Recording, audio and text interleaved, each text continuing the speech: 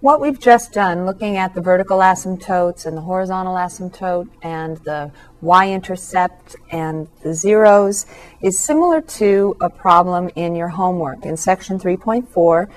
A problem, it's number 39 right now. I can't promise that that number won't change in the future, but it says determine the x-intercepts, the vertical asymptotes, the horizontal asymptotes, and sketch the graph of the function whose equation is f of x equals 5x squared minus 3 over 2x to the fifth minus 3x plus 2.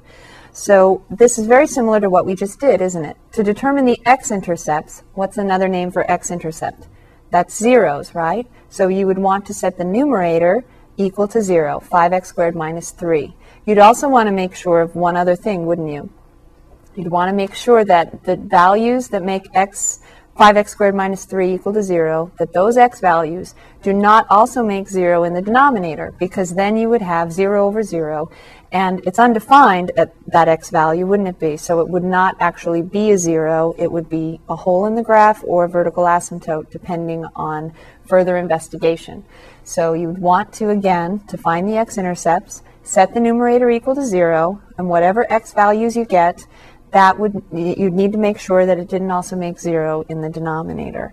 So 5x squared minus 3 equals 0. It should have two solutions, the square root of 3/5 and the negative square root of 3/5, but I'll let you prove that for yourself. The vertical asymptotes is part B. To find the vertical asymptotes, what do you need to do?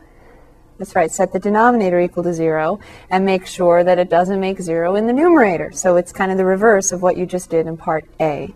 I'll let you do that yourself. Notice it says you'll need to use your calculator to determine the vertical asymptotes. Now, if you look at that denominator, 2x to the fifth minus 3x plus 2, I don't know how to do that by hand. I certainly wouldn't expect you to do that by hand. So there are ways, but we definitely don't want to talk about them in this class. So you would use your calculator to solve the denominator set equal to 0 for x. Part C, the horizontal asymptotes. That one you can do certainly just by looking at it, can't you? Remember, horizontal asymptotes are found by looking at your dominant terms. So I'll leave that to you. And sketching the graph is kind of a fine art to sketching a graph of something like this. You want to put in your x-intercepts, your vertical asymptotes, your horizontal asymptotes, and then also if there's a y-intercept, that can be helpful too, right? They didn't ask for the y-intercept, but can you see what it is in this function? When x is 0, what's y? You should get negative 3 over 2, so negative 1.5. And that'll tell you a lot, actually, because your y-intercept is negative 3/2, and if you have two zeros, that tells you which way your graph is going, doesn't it? So I'll leave that to you to try, but I just wanted to point this out because we just did a problem very similar to it on the calculator here, and I wanted you to see that you can use the same techniques to solve this problem number 39.